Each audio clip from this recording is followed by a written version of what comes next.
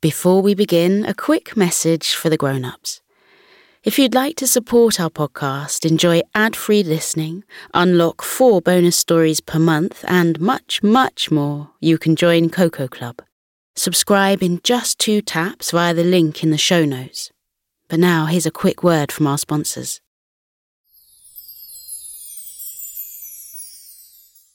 Hey, Abby here.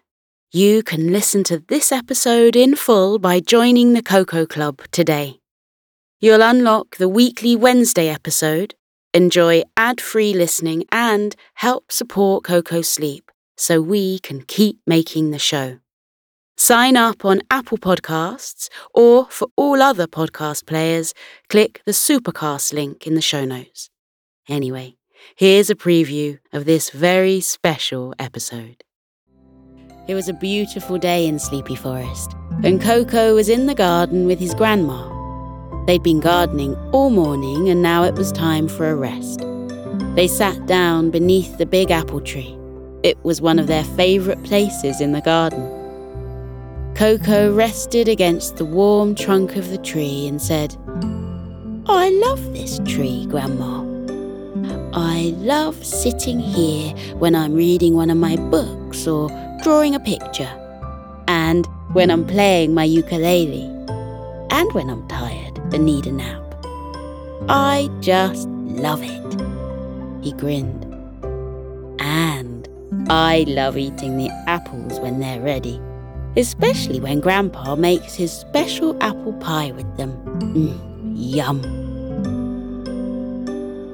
His grandma laughed and said she loved all of those things about the apple tree too, and often had a nap beneath it. Koko gazed up at the trees and asked his grandma if the apple tree had always been in their garden. With a smile, Grandma replied, "The tree wasn't here when we first moved to Sleepy Forest. I planted it a few months after we'd arrived." Koko sat up straighter. "What do you mean, Grandma?" she said. "Do you know what those little seeds inside apples are called?" Koko shook his head. Grandma said, "They are called pips, and if you plant them in pots, and then later on in the garden, they will grow into trees. But it takes a long time, and you have to give them a lot of care and attention. That's what I did with this tree. I grew it from a pip." Koko looked confused. "But those pips are tiny, and this tree is huge. How long did it take for this tree to grow so big?" His grandma chuckled and said it had taken a long, long time. "Oh," Koko said with a frown.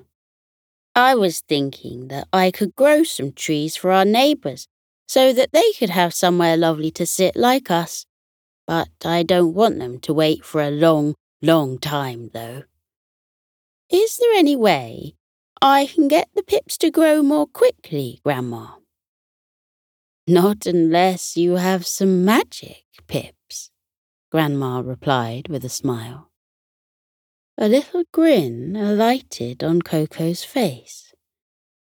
"Grandma, do you remember when I met a magical animal called Nessie who came from a place called Scotland?"